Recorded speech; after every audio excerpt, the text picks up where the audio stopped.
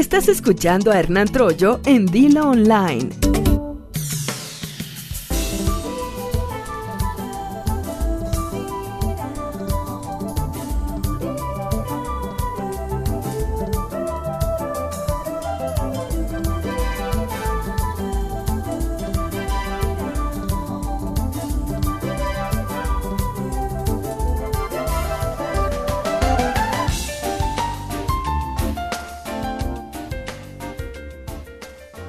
Sorprendente. Así es como puedo calificar el haberme encontrado al abrir la página web de la BBC esta noticia respecto a las cartas, a las misivas, a la comunicación que mantuvo el Papa Juan Pablo II con una amiga en la década de desde la década de los 70. Esta amistad, según estoy enterándome, duró aproximadamente 30 años.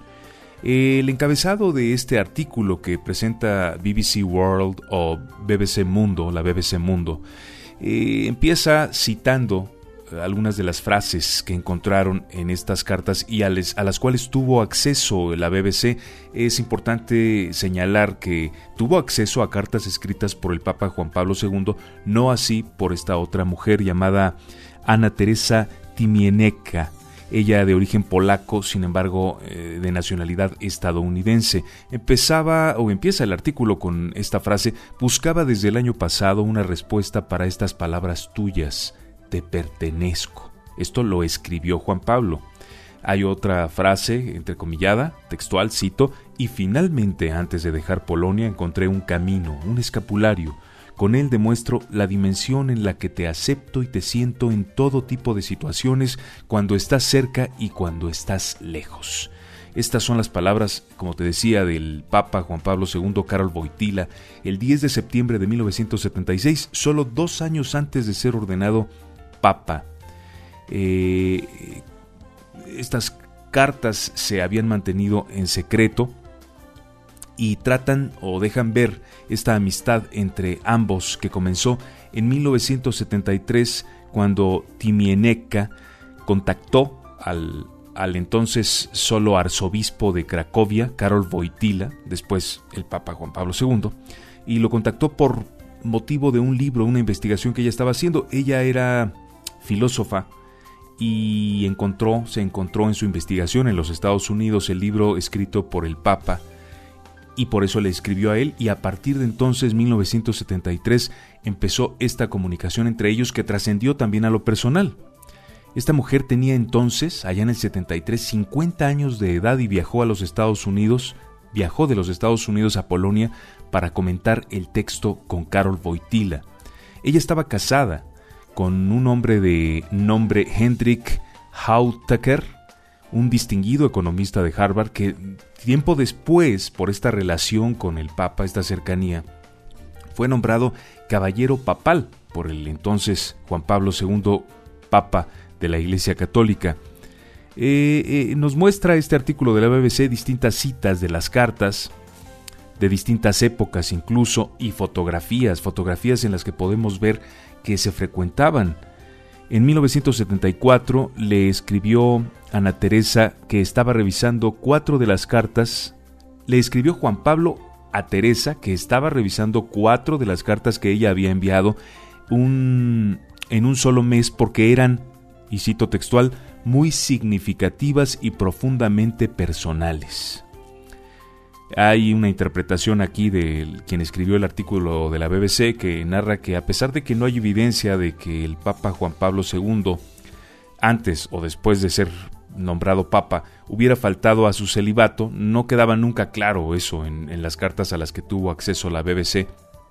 Pero sí se puede ver que esta mujer quizás en algún determinado momento le manifestó sus sentimientos al Papa, con lo cual pues él fue muy cuidadoso, ya sabes, ¿y ahora qué le contesto a esta, no? Así como que entiendo lo que tú me dices, etcétera. Le dio largas y le dio la vuelta, ¿no? Empezó a a intentar irse por las ramas del Papa, según se lee en estas cartas y según advierto la interpretación de quien escribió el artículo de la BBC. En 1976, el cardenal Wojtyła asistió a una conferencia católica en Estados Unidos y Timieneka, o Ana Teresa, lo invitó a quedarse con su familia en la casa de campo que ésta poseía en Nueva Inglaterra, en el noreste del país, y se supone que a esta visita corresponde una de las fotografías que puedes encontrar publicada en diloonline.com en el artículo que tiene que ver con esto, con el Papa Juan Pablo II. Teclea en el buscador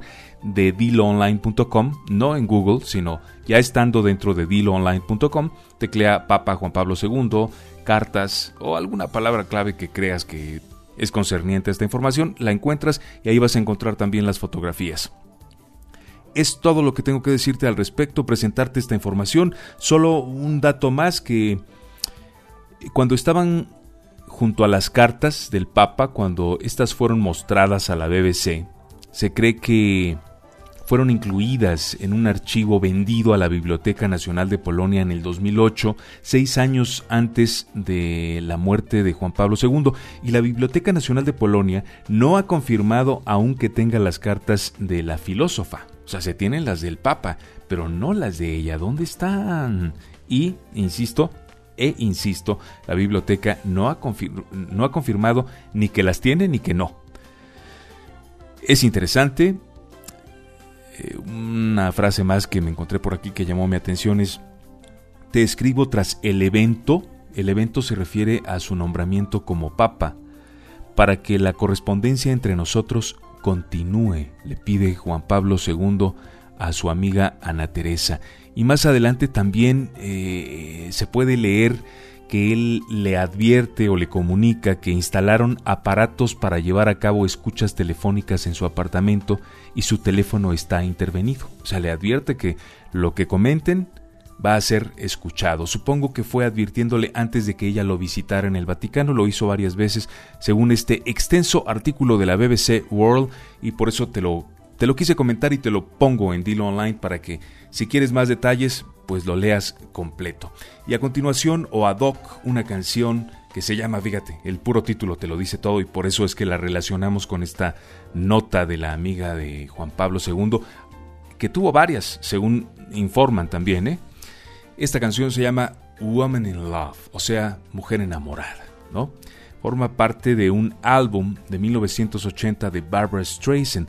Este álbum es especial porque tras el éxito que tuvieron los Bee Gees a finales de los 70, la banda fue invitada en repetidas ocasiones a participar en proyectos musicales de otros artistas, entre ellos Barbra Streisand, quien le solicitó a Barry Gibb que le hiciera, que le creara, que le produjera, que le compusiera un álbum, y lo hizo.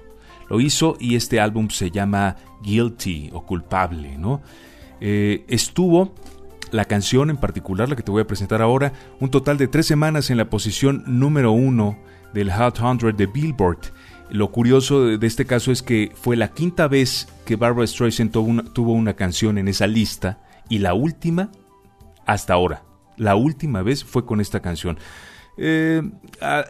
Solo como un dato adicional te comento que Barbra abiertamente ha manifestado que la canción no le gusta. Por eso es que muy pocas veces la ha cantado, y una de ellas fue en una gira que hizo en el 2013 por Europa, una gira europea. Pero aunque a ella no le gusta, a nosotros sí. Y por eso te la presento hoy aquí en Dilo Online. Esto es Woman in Love con Barbra Streisand. Life is a moment in space. When the dream is gone, it's a lonelier place. I kiss the morning goodbye, but down inside you know we never know why. The road is narrow and long when eyes meet eyes, and the feeling is strong. I turn away from the wall, I stumble and fall, but I give you it all. I am a woman in love, and I do anything to get you into my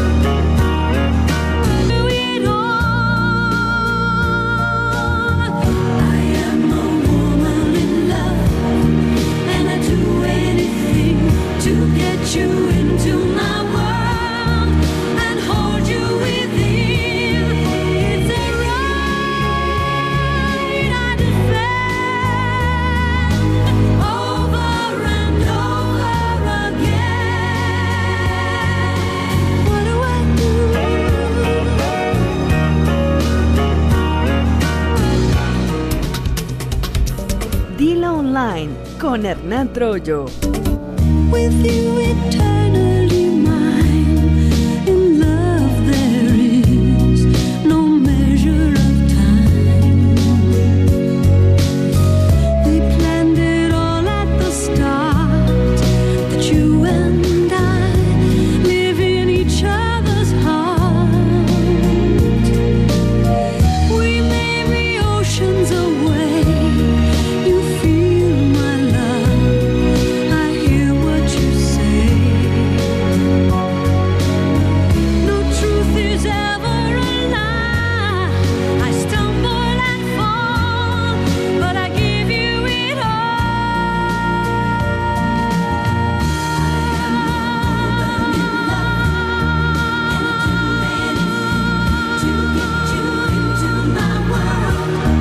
and hold you within. It's a right I defend over and over again. What do I do?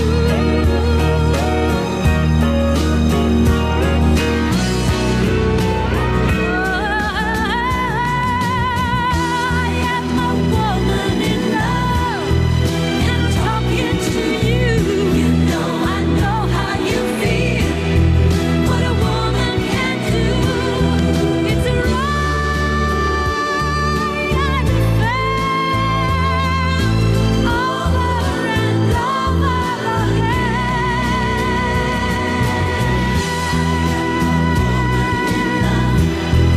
And I do anything to get you into my world and hold you within. It's a right I defend over and over again. Escucha y descarga el programa completo o en partes a través de diloonline.com. Ahí encontrarás también nuestras publicaciones con botones para compartirlas en Facebook, Twitter y WhatsApp. Opina, comenta. Dilo Online, porque tu opinión cuenta.